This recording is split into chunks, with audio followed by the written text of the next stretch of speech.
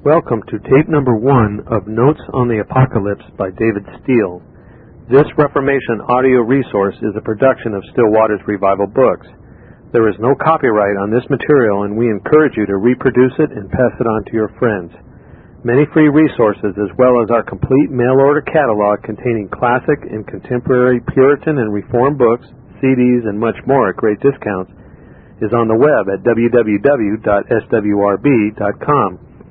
We can also be reached by email at swrb@swrb.com, by phone at 780-450-3730, by fax at 780-468-1096, or by mail at 4710-37A Avenue, Edmonton, Alberta, Canada, T6L3T5. If you do not have a web connection, please request a pre-printed catalog.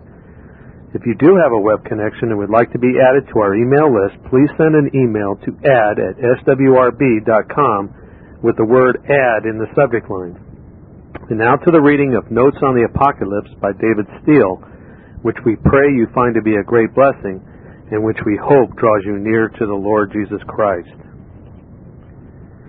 Notes on the Apocalypse by David Steele, pastor of the Reformed Presbyterian Congregation, Philadelphia, 1870.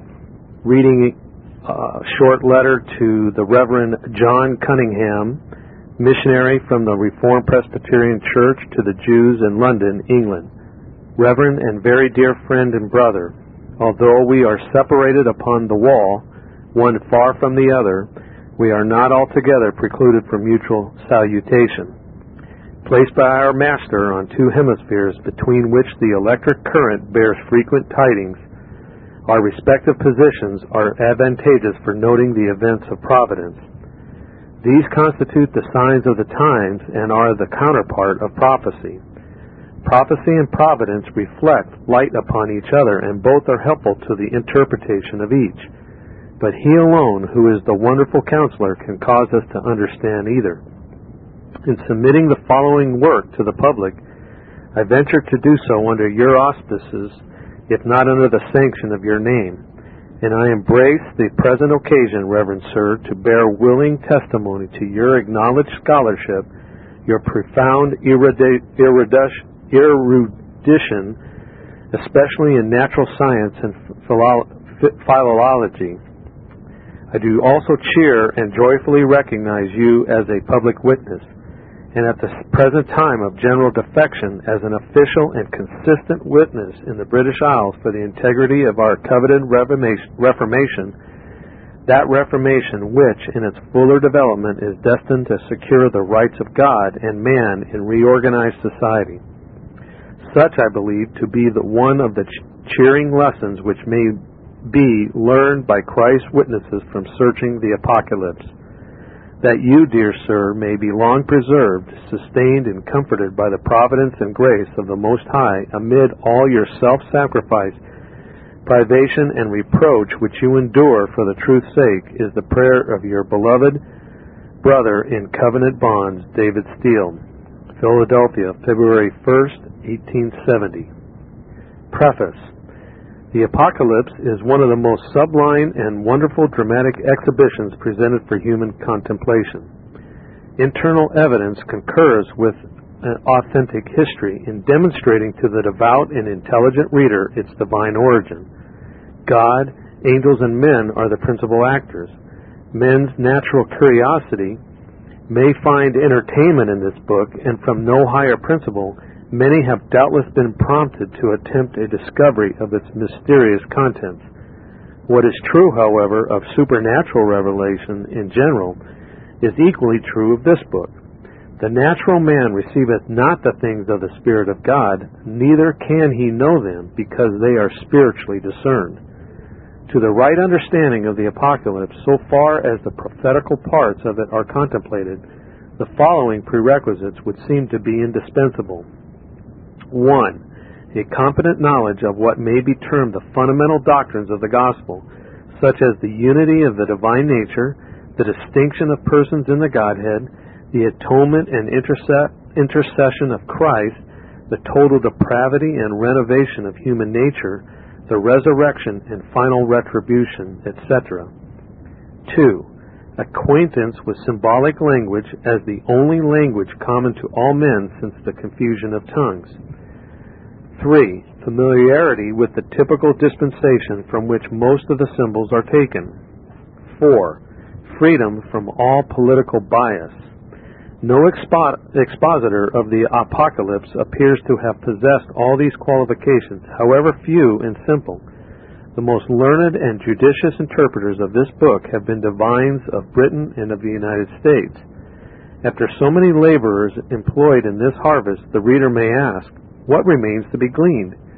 To this inquiry, it may be sufficient to remind the devout Christian that as the Apocalypse is the end of the Bible, so the harvest is the end of the world, and during the intermediate time the Lord of the harvest is sending forth laborers.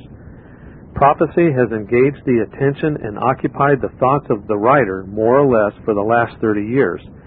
He has consulted the views of most of the distinguished and approved interpreters of the book of Revelation, among whom the following are named: vis-a-vis Mede, M-E-D-E, Sir Isaac and Bishop Newton, Durham, Fleming, Gill, Whitaker, Kett, Galloway, Faber, Scott, Mason, MacLeod, and many others, from all whose labors he has derived much instruction, and from all of whom he has been obliged in important points to dissent. The immediate occasion of this undertaking was the urgent request of the people of his charge, that the substance of a course of lectures delivered in ordinary Sabbath ministrations might be put into a more permanent form for their future edification. In the earliest centuries of the Christian era, so wild, enthusiastic, and corrupt were the sentiments of some millenarians that this book ceased in great measure to be read or studied, and even its divine authority came to be questioned by many learned and pious men. As the dark ages of popery resulted from neglect of the sacred scriptures in general, so even among the first reformers the Apocalypse was viewed with suspicion as to its claim to inspiration. It is probable that many of the unlearned will hear with wonder and doubt the assertion that even the great reformer Luther rejected the Apocalypse as being no part of the sacred canon. The same judgment he formed of the epistle by James. With characteristic boldness he wrote as follows, quote, "The epistle of James hath nothing evangelical in it. I do not consider it the writings of an apostle at all. It ascribes justification to works in direct contradiction to Paul and all the other sacred writers. With respect to the revelation of John, I state what I feel. For more than one reason, I cannot deem this book either apostolic or prophetical, and it is sufficient reason for me not to esteem it highly that Christ is neither taught nor known in it." End quote. From the Life of Martin Luther, pages 173 to 174, London, 1855. Luther, this is still in the footnote, Luther afterwards became convinced of his error. Back to the text. Such was the estimation in which this distinguished reformer held two inspired books of the New Testament at the dawn of the Reformation. How great the increase of scriptural light since his day! The grand design of this book, as declared by its divine author, is to show unto his servants things which must shortly come to pass, to testify these things in the churches, to make known beforehand to those styled his witnesses the certainty of the great apostasy, the rise, reign, and overthrow of the Antichrist, that when it came to pass they might believe and exemplify before the world the patience and the faith of the saints. During that protracted period the witnesses could neither know their duty nor sustain their allotted trials without these necessary instructions. From the position of the witnessing church in the wilderness during the whole time of Antichrist's reign, which is also the position of the Apostle John when viewing in vision the woman upon the beast, chapter 17, verse 3, that appears to be the only advantageous position from which to view the actors in this wonderful scene. And since few have voluntarily gone forth to Christ without the camp, bearing his reproach, or submitted to wear the mourning garments of sackcloth, It is not at all surprising that the Apocalypse, emphatically a revelation, should continue to be to many a sealed book. But on the other hand, blessed is he that readeth, and that they that hear the words of this prophecy, and keep those things which are written therein. As this work is intended for the instruction and edification of the unlearned, rather than for the entertainment of the learned, words of foreign extract are used as seldom as possible. Practical remarks and reflections are rarely introduced, the principal aims being simply to ascertain and present to the reader the mind of the Holy Spirit. How far this object has been accomplished is, of course, left to the judgment of the honest inquirer. The reader, however, in forming his judgment of the value of these notes, may be reminded of that inspired rule in searching the Scriptures, comparing spiritual things with spiritual. To assist them in the application of this divine rule, many chapters and verses are quoted from other parts of the Bible, but especially within the Apocalypse itself, that by concentrating the various rays upon particular texts or symbols, their intrinsic light may be rendered more luminous. Thus the interpretation given, if correct, may be confirmed and illustrated. Notes on the Apocalypse. The heavens and the earth did not make themselves. The material universe furnishes to the intelligent creature a visible demonstration of the eternal power and Godhead of its author. Besides, a sense of deity is essential to humanity, and a supernatural revelation is not necessary to convince rational beings that there is a God. Man is a dependent being in common with all other creatures, and all creatures depend upon a first cause. That cause is God. Dependent as a creature, man may know something of the natural perfections of his Maker, and possessing a conscience which implies accountability to a superior, he must know something of the moral attributes of God. In view of these positions, we may account for the fact, too often overlooked by the reader of the Bible, that the Holy Spirit directed the first of all historians to begin his narratively so abruptly. Assuming that the reader is already assured of God's being, Moses proceeds at once to account for the origination of the material universe. In simple narrative, he writes, "In the beginning, God created the heaven and the earth." Thus, God's being and the eternity of his being are assumed as known by the first inspired penman, a fact or principle not to be disputed. True, the being of God has been questioned, but only by fools, brutish people, who, by their atheistical suggestions, have proclaimed to their fellows their brutish folly. Psalm 14:6, Psalm 44 verses 8 and 9. 94 verses 8 and 9. As the Bible takes for granted that mankind have a previous revelation in their own physical and moral constitution in the visible heavens and earth, the same is true of the last book of the Bible, the Apocalypse. It assumes that the reader has some competent knowledge of the preceding books of the sacred Scriptures. The reader is supposed to be acquainted with the patriarchal and Mosaic dispensations of the covenant of grace.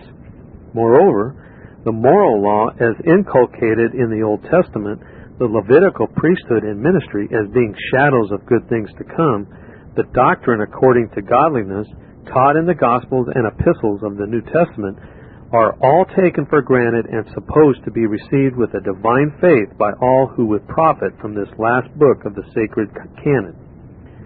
It is further assumed in the Apocalypse that the humbler inquirer into the mind of the Holy Spirit has a knowledge of ancient history, of the character and destiny of Egypt, Babylon, etc.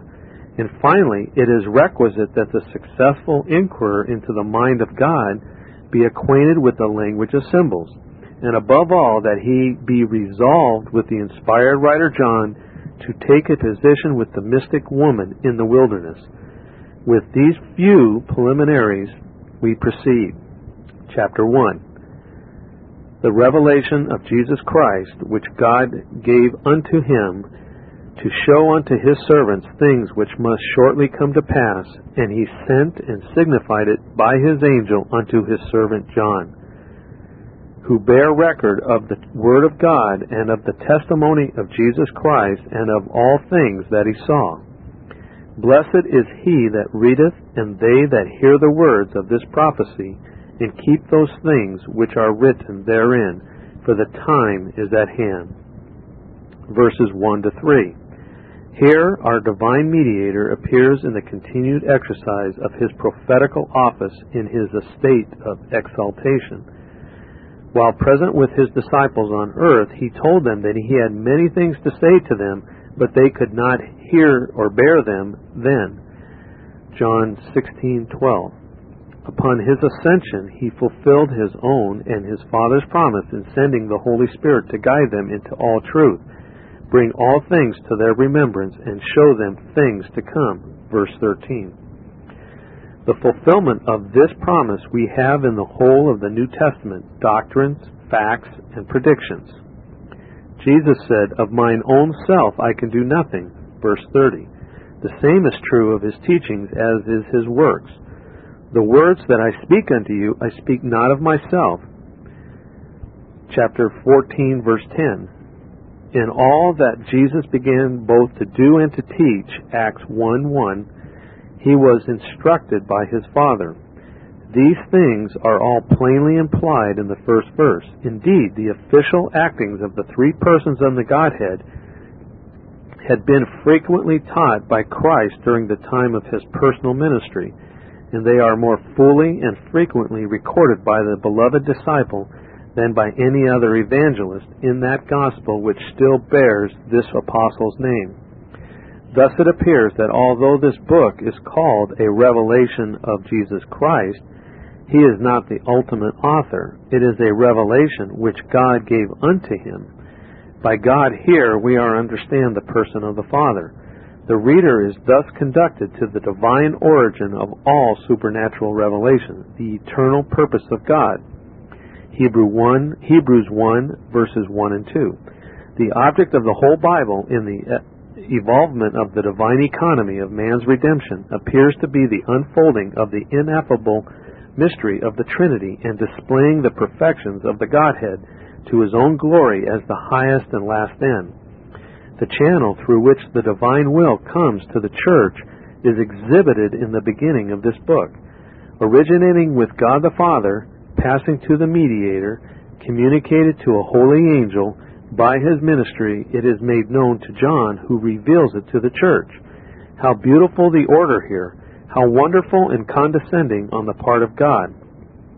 Although we commonly and justly designate the whole Bible by the name Revelation, yet we are to consider that this book is so called by way of eminence.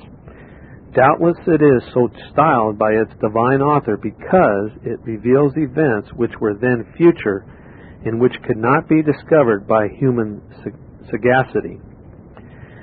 But this holds equally true of other parts of the Scriptures, especially those parts which are prophetical. It may be that this book is called Apocalypse because of its opposition, which it was to encounter from Antichrist, as also because of its singular and intended use to a particular portion of professing Christians, as on the one hand the Romish Church and too many who protest against her encroachments prohibit or discourage the disciples of Christ from reading this book. So, on the other hand, it has been of singular use to others in strengthening their faith and ministering to their comfort. John bare record of the Word of God and of the testimony of Jesus Christ and of all things that he saw. A question arises here. What is the difference, if any, between the Word of God and the testimony of Jesus Christ? Or is there any distinction intended by the Holy Spirit? Most readers, as well as expositors, view these expressions as identical. We shall meet with them or their equivalent frequently hereafter, and it may be proper at the outset to inquire a little into this familiar phraseology. See chapters 1:9 of Revelation, 6:9, 12:11 and 17, 20, verse 4, etc. Recognizing the inspired rule of interpretation, comparing spiritual things with spiritual, we refer to Psalm 78, verse 5, where testimony and law are obviously distinguished. The same distinction will be found in Isaiah 8, 16, and 20. The prophet refers the reader to two tests of doctrine and practice. First, the law. But as the spouse of Christ is unable, in her perplexity, to apply the law to the present case in a manner satisfactory to herself, she is directed by her Lord, Song of Solomon 1:8, to go forth by the footsteps of the flock. That is, search and ascertain how the disciples applied the law in similar circumstances and imitate their approved example. This is a rule recognized and often inculcated in the New Testament, Hebrews 6:12. The inspired penman in Psalm 78, verse 5, refers the covenant transaction at Mount Sinai, where the law was exhibited as an appendix to the covenant of grace added to the promise, Galatians 3:19. The reader will find this whole matter set before him, perhaps to his surprise and delight, in Exodus 20, verses 1 to 17. The Lord Jehovah is the God Elohim of his people. How shall they know that he is their God? By the law? No, for that is a rule to all men. They know by the testimony as distinct from the law. Testimony consists of facts.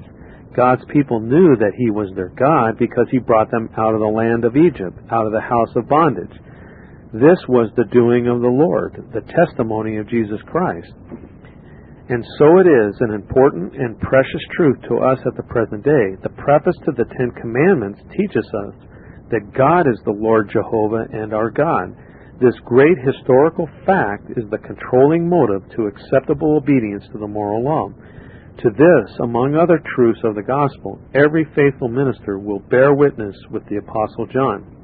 John also bore witness to all things that he saw, as presented to him in a succession of visions to the end of this book, in view of some of which he wondered with great admiration. Revelation 17:6. In the third verse, there is a blessing pronounced on all such as hear, read, and keep those things which are written in the words of this prophecy. A mere reading and hearing of the Apocalypse will not secure the blessing. It is suspended on the keeping.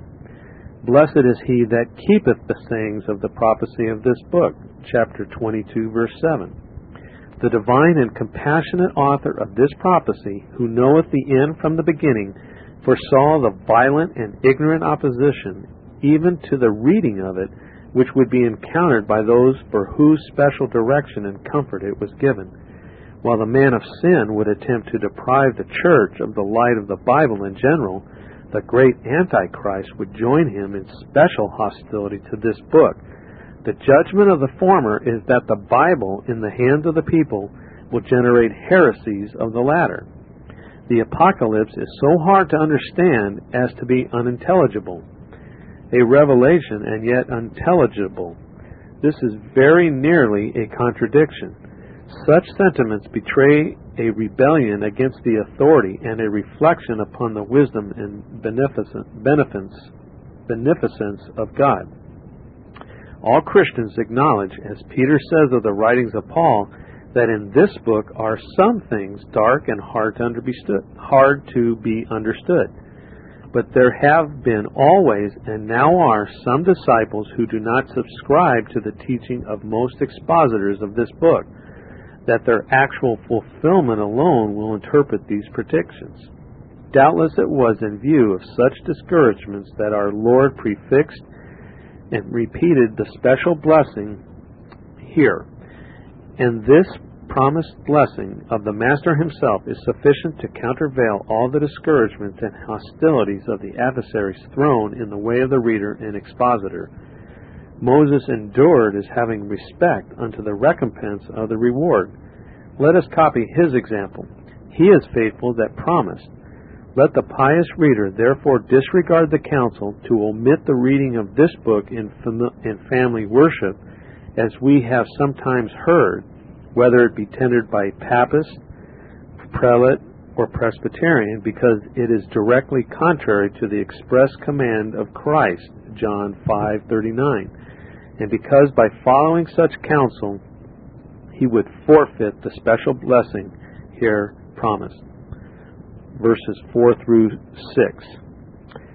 John, to the 7 churches which are in Asia, grace be unto you, and peace from him which is, and which was, and which is to come, and from the 7 spirits which are before his throne, and from Jesus Christ, who is the faithful witness, and the first begotten of the dead, and the prince of the kings of the earth, unto him that loved us, and washed us from our sins in his own blood, and hath made us kings and priests unto God, and his Father, to whom be glory and dominion forever and ever. Amen. Verses 4 through 6. Here we have the customary salutation addressed to the churches of Asia Minor. Many other churches have been organized in other parts of the earth at this date, approximately AD 96. But the special reason why John saluted these 7 and addressed an epistle to each would seem to be his vicinity to them in the place of his present sojourning, and probably his personal acquaintance with them in the exercise of his ministry among them. Verse 11. His prayer for these churches is substantially the same as that prefixed to most of Paul's epistles. Grace and peace are inseparable to the divine arrangement. There is no peace, saith my God, to the wicked. Isaiah 57, verse 21.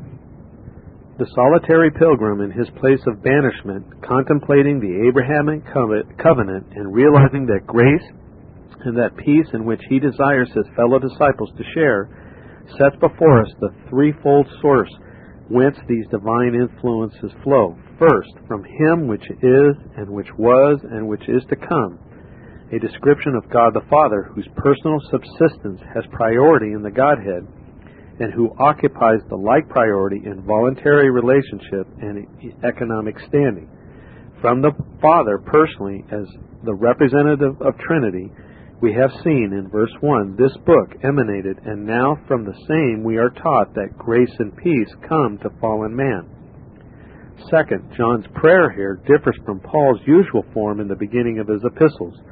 For Paul omits the Holy Spirit commonly saying, grace be to you and peace from God the Father and from our Lord Jesus Christ, as in Galatians 1:3. In this last book of Scripture, we have the co-equal three introduced as cooperating in the work of man's redemption. Thus our attention is directed to the 7 spirits which are before the throne, by which we are to understand the Holy Ghost in his essential equality with God the Father, but in the place of official subordination. The Holy Spirit is one personally, but 7 in his manifold gifts and graces, with special reference to the 7 churches. And whereas the divine Spirit, in the order of his personal subsistence and operation, is third, here he occupies the second place in the order of revelation. Third, the special reason for reserving the notice of our Savior to the last place is doubtless that the beloved disciple may take occasion to leave on record an expression of his admiration of the mediator's person, one of whose names is wonderful, Isaiah 9:6, and that he might exemplify the ruling principle of his own heart. We love him because he first loved us, 1 John 4:19. The apostle dwells upon the personal glory of Emmanuel, contemplating him in his threefold office of prophet, priest, and king. He is the faithful witness in his prophetical office. The only begotten Son, which is in the bosom of the Father, he hath declared him, John 1:18, who, before Pontius Pilate, witnessed a good confession, John 18:37. He is the first begotten of the dead. He died unto sin once as an expiatory sacrifice to atone for the guilt of an elect world. Being a priest forever after the order of Melchizedek, he ever liveth to make intercession. Death hath no more dominion over him, as it had over Lazarus and many others who came out of the graves after his resurrection. Matthew 27:52 and 53. Among all, he has the preeminence, Colossians 1:18. He is the Prince of the kings of the earth. There is not in the sacred volume a title of our Redeemer more full or expressive than this on his headship or royal office.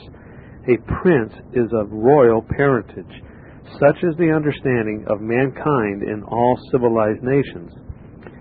Joseph in Egypt typified in part the kingly office of Christ, and Solomon on the throne of Israel partially typified him in his dominion. But as Balaam foretold that he should be higher than Agag, Numbers 24:7, so we may say he is higher than Joseph. A greater than Solomon is here. Pharaoh said unto Joseph, Thou shalt be over my house, and according unto thy word shall all my people be ruled. Only in the throne will I be greater than thou. When the Father says to the Son, Thy throne, O God, is forever and ever, Psalm 45:6, this is consistent with accepting him that did put all things under him, 1 Corinthians 15:27. Although we are not warranted to say with some, the Father is the fountain of the Godhead, we may warrantably and boldly say the Father is the fountain of authority, John 6:38. The dominion of the mediator is universal, reaching from the roofless heaven to the bottomless hell. It is comfortable to the disciples to know this in anticipation of the rise and reign of Antichrist. He is, by the appointment of the Father, head over all things, Ephesians 1:22, able to save to the uttermost all that come unto God by him, to consume with the spirit of his mouth and destroy with the brightness of his coming that wicked, the man of sin, 2 Thessalonians 2, verse 8. In view of the personal dignity and mediatorial dominion of Christ, the apostle gives expression to his admiration and wonder at the amazing love and condescension displayed by him on behalf of himself and all others, on whom that love was fixed from everlasting, and whose guilt and pollution were taken away by the atoning and cleansing blood of the Lamb. To these saving benefits is to be added the honor to which the redeemed are advanced as kings and priests, a royal priesthood. The living head is a priest unto his throne, Zechariah 6:13, and all the members are assimilated to him, 1 Peter 2:5 and 9. This ends side 1. Please turn the tape over and continue listening on side 2. Thank you. Verse 7, Behold, he cometh with clouds, and every eye shall see him, and they shall all also which pierced him, and all kindreds of the earth shall wail because of him. Even so, Amen. Verse 7, How animated the language, sublime the conception, and awe-inspiring the sentiment here. Time is annihilated, the end is seen from the beginning, and all eyes are directed to the sovereign judge of the world as he comes in majesty to fix the final destiny of all the children of Adam. These have constituted only two classes since the world began. Every eye shall see him, but the eye will affect the heart very differently. The hearts of some, with holy Job, will be filled with joy unspeakable, Job 19:26 and 27. But others, with mercenary Balaam, will be inspired with terror and dismay, Numbers 24:17. Of them that pierced him, who shall be able to abide his indignation? Judas, Caiaphas, Herod, and his men of war, Pontius Pilate, and all who have consented to the counsel and deed of them must appear before his judgment seat. All kindreds of the earth, covering all the combinations of Antichrist during the definite period of 1260 years, shall wail because of him. Revelation 14, verses 10 and 11. Assured of the equity of Messiah's judgment, the apostle, in the exercise of like precious faith with all them that believe, subjoins his hearty assent. Even so, Amen. So let all thine enemies perish, O Lord. Doubtless the design of the Holy Spirit in this verse is to furnish grounds of encouragement to those who were to be engaged in the protracted conflict with the powers of darkness foreshadowed in the prophecy of this book. Verse 8, I am Alpha and Omega, the beginning and the ending, saith the Lord, which is, and which was, and which is to come, the Almighty. Verse 8, the divine person to whom the apostle directs the doxology in the 6th verse is introduced in the 8th, that is, the Lord Christ. He claims eternity and omnipotence. He describes himself here in the very words which in the 4th verse are descriptive of the eternal subsistence of the person of the Father, Alpha and Omega. The first and last letters of the Greek alphabet are explained in the words, the beginning and the ending. This language is not to be understood as expressing or defining the duration of the Godhead only, but it points also to the divine purpose and providence. To the same purpose speaks our Redeemer under the name of wisdom. The Lord, the Father, possessed me in the beginning, head or purpose of his way before his works of old. Proverbs 8:22. In joint counsel with the Father are the wheels of time began to move. The wheels of time began to move, and being almighty to execute the purposes of God, he is perfectly qualified to act as the final judge of the world. And in the great and last day, every tongue must confess that he is Lord, to the glory of God the Father. Philippians 2:11. For to this end Christ both died and rose and revived, that he might be Lord both of the dead and living. Romans 14, verse 9. God is judge himself. Psalm 50, verse 6. Verse 9. I, John, who also am your brother and companion in tribulation and in the kingdom and patience of Jesus Christ, was in the isle that is called Patmos for the word of God and for the testimony of Jesus Christ. Again, the inspired writer addresses the Christians in Asia, acquainting them very briefly and simply with his present local situation, not so much to move their sympathy with him as to express his unabated affection for them. I am your brother and companion in tribulation. Although the like afflictions were accomplished in his brethren, the devil was permitted to cast only some of them into prison. But it is remarkable that John utters not a word, much less manifests any resentment against the persecutor. He was in the isle that is called Patmos, but he does not say who sent him there. Historians tell us that he was banished by Domitian, the Roman emperor. Others say by Nero, but the former is more probable. This island is proverbially barren. It is situated among a number of islands in the Aegean Sea, a point of the Mediterranean running northward between Europe and Asia, and not very remote from most of the churches here addressed. The ground of controversy between John and his persecutors was the Word of God and the testimony of Jesus Christ. Of these he bare record, verse 2. This, says most expositors, was the cause of John's banishment. This unguarded language confounds the difference between a cause and an occasion. John had given no cause of banishment to his enemies. The true cause of their hostility was their hatred of the Word of God and the testimony of Jesus Christ. For these John contended earnestly, as Jude joined in verse 3 of Jude. Just as Paul and others were bold in their God to speak the gospel of God with much contention, 1 Thessalonians 2:2. We have here the standing ground of strife between the believer and the infidel, between Christ and Belial, between the church and the world.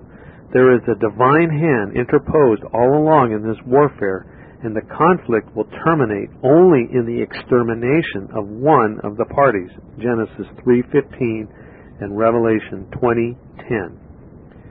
Verse 10. I was in the Spirit on the Lord's day, and heard behind me a great voice as of a trumpet. The beloved disciple had often tasted the good word of God, while the bosom companion of Christ in the time of his ministry on earth. His heart burned within him, Luke 24:32. Especially had this been his happy experience on the Holy Sabbath. Now that his condition is solitary, being by violence driven out from the inheritance of the Lord, 1 Samuel 26, verse 19, his gracious master favors him with a special visit. Did he not say to his disciples while he was yet with them, I will not leave you comfortless, I will come to you. John 14:18. The Comforter was promised to supply the want of the Savior's bodily presence. Verse 16. And now John is in the Spirit, and it is the Lord's Day, the Christian Sabbath. We may well suppose this disciple never was happier, no, not when he was leaning on Jesus' bosom. He would not now envy the emperor or any of his persecutors in all their outward peace and prosperity. He was in ecstasy.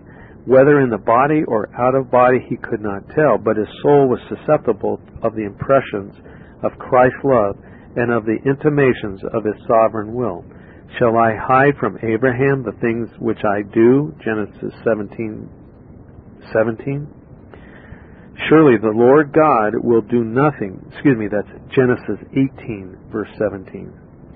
Surely the Lord God will do nothing, but he revealeth his secret unto his servants the prophets. Amos 3:7. John does not boast as Balaam, falling into a trance, but having his eyes open.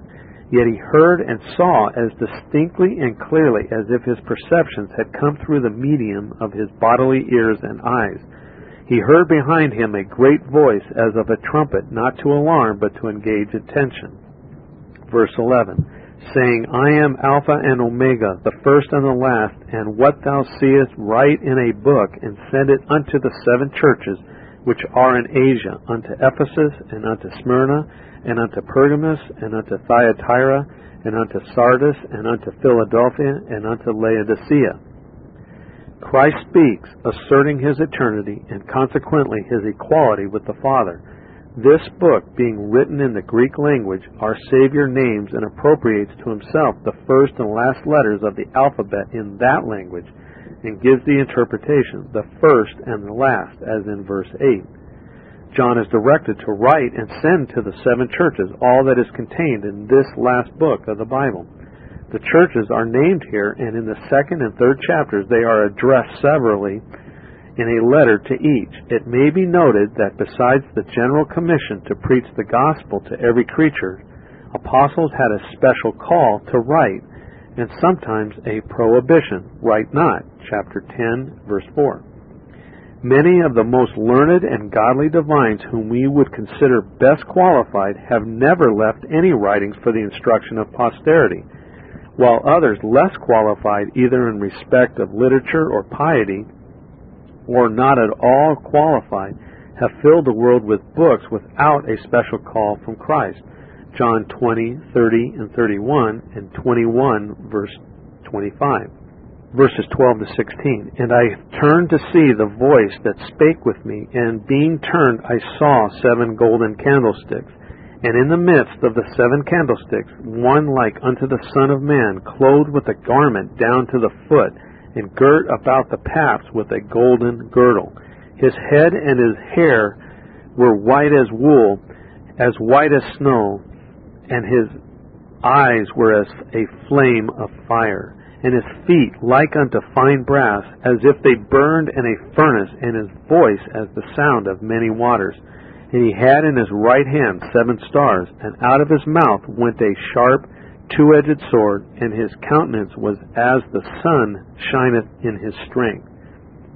His attention being arrested, the apostle turned to see the voice, that is, the person from whom the voice came. A glorious vision was presented to his view. 7 golden candlesticks, or lamp bearers, in allusion to the golden candlesticks with the 7 lamps as placed in the tabernacle. Exodus 25, verses 31 to 40.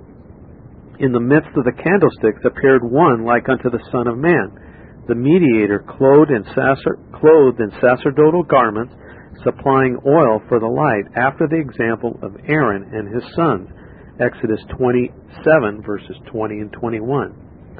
The garment may signify his mediatorial righteousness, the golden girdle the preciousness of his love, his head and his hairs like white wool, his purity and eternity, his eyes as a flame of fire, his omniscience, by which he searches the reins and hearts and sees the end from the beginning, his feet like unto fine brass, the stability of his appointments and the excellency of his providential dispensations, his voice, the irresistible energy of his word to quicken, terrify, or destroy at his pleasure. John 5:25, Hebrews 12:26.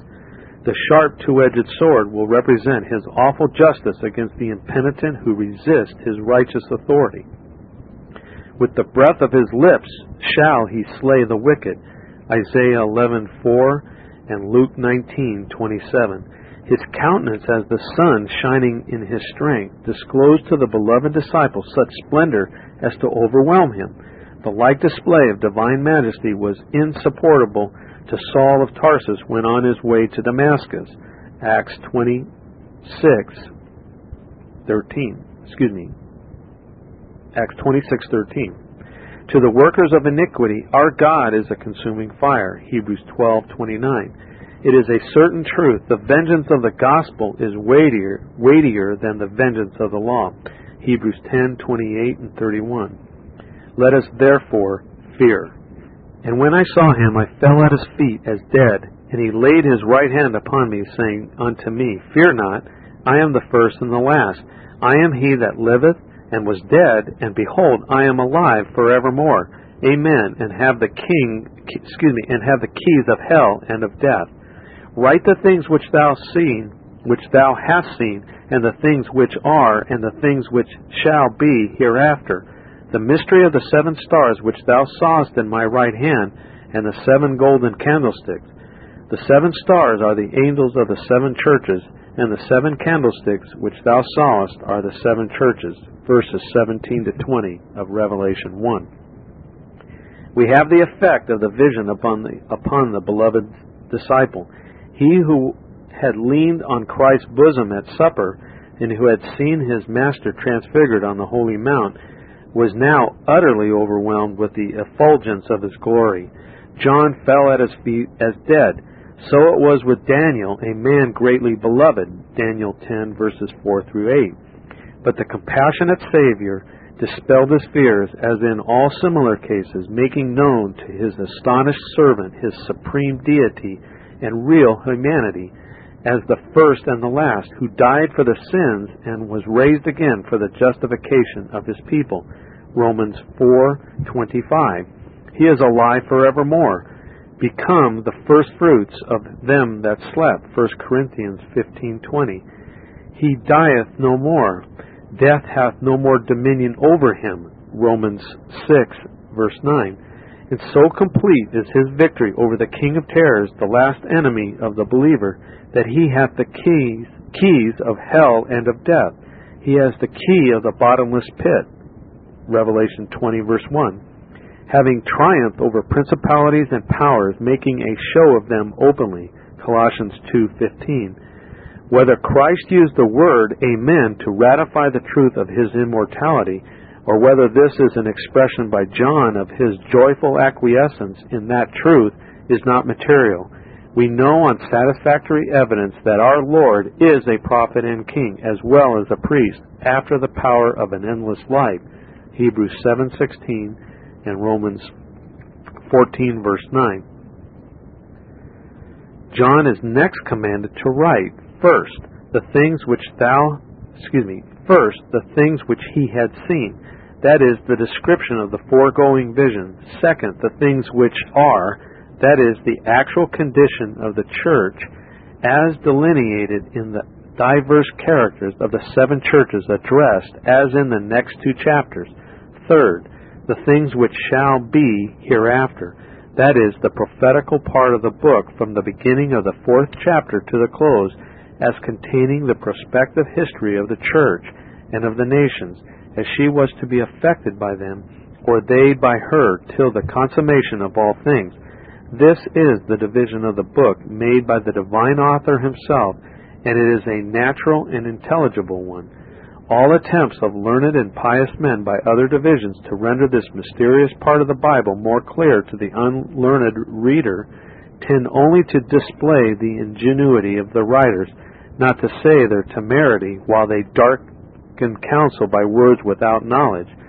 Such artificial divisions are as unfounded in the apprehension of sober expositors as the attempts of impious Arians and others to turn the historical narrative of the creation and fall of man into an allegory. The meaning of the 7 stars and 7 candlesticks is then explained to John. The word are is used in a figurative sense and not to be taken literally. It means here, symbolize, represent, or signify. It is to be interpreted in the same sense as the following places of sacred Scripture. It is the Lord's Passover, Exodus 12:11. That rock was Christ, 1 Corinthians 10:4. This is my body, Matthew 26:26. None but a Papist will have any difficulty here, or perhaps a Lutheran. Chapter 2. Some commentators, among whom may be mentioned the learned Dr. Gill, a leading anti-pedal Baptist, which is someone who does not believe in infant baptism, minister of England, have imagined that the 7 epistles addressed to the Asiatic churches contain a mystical prophecy of the Church General, covering the whole period of her history from the apostolic age till the end of the world.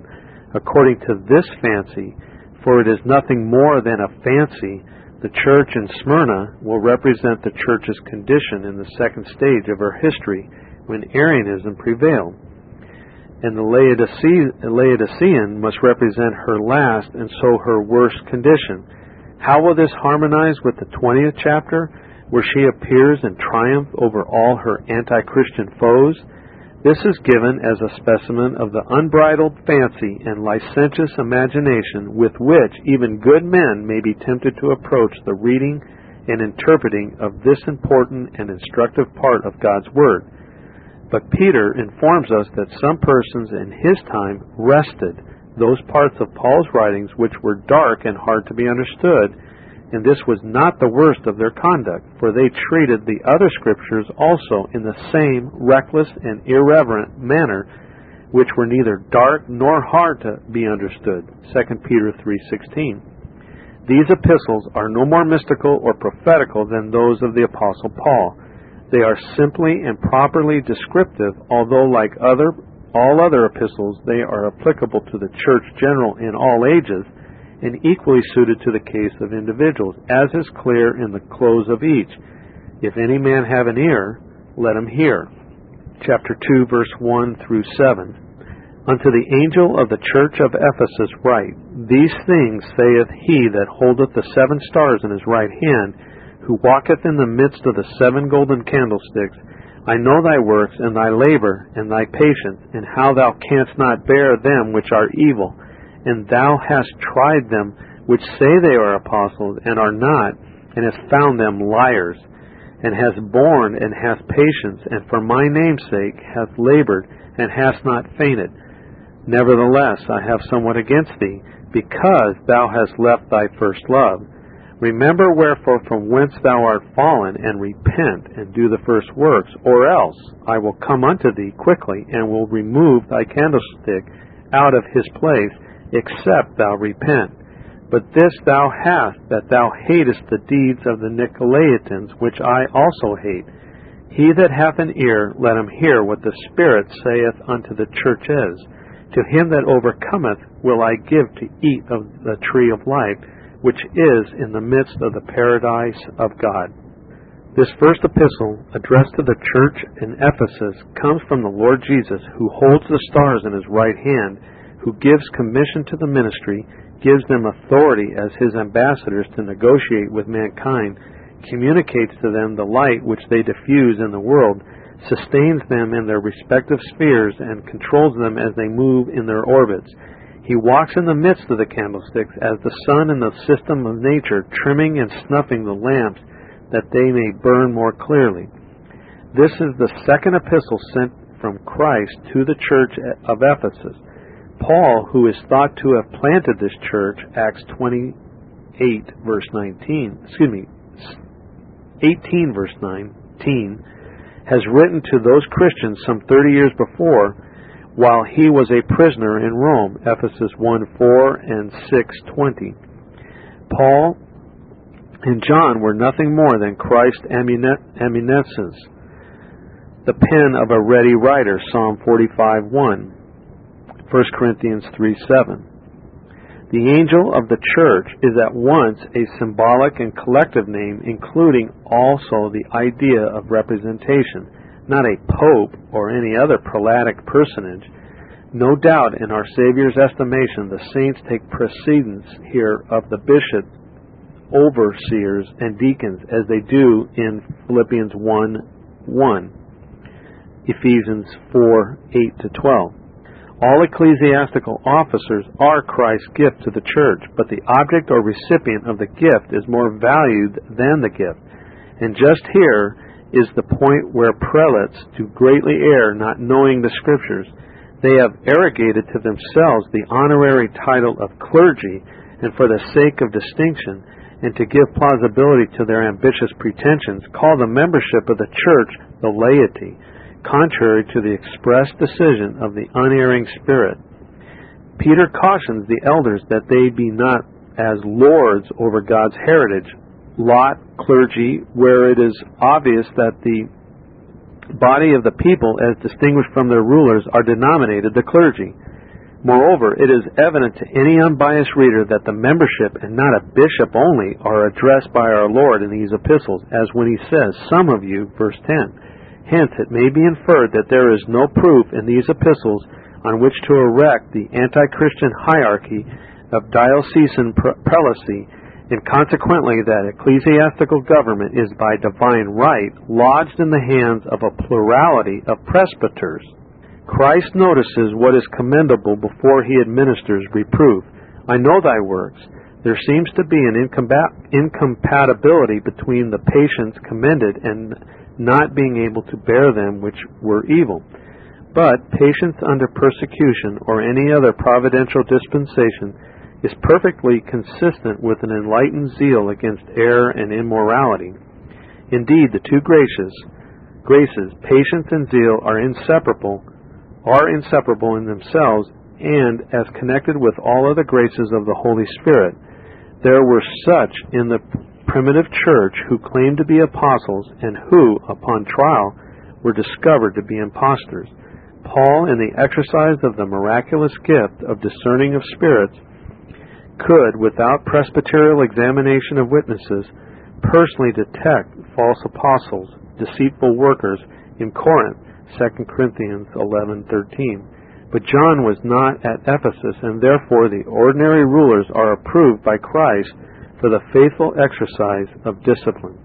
Persons who falsify the doctrines and corrupt the order and ordinances of divine appointment are the worst of liars, and having been by competent authority found to be such, they may be so called without breach of charity.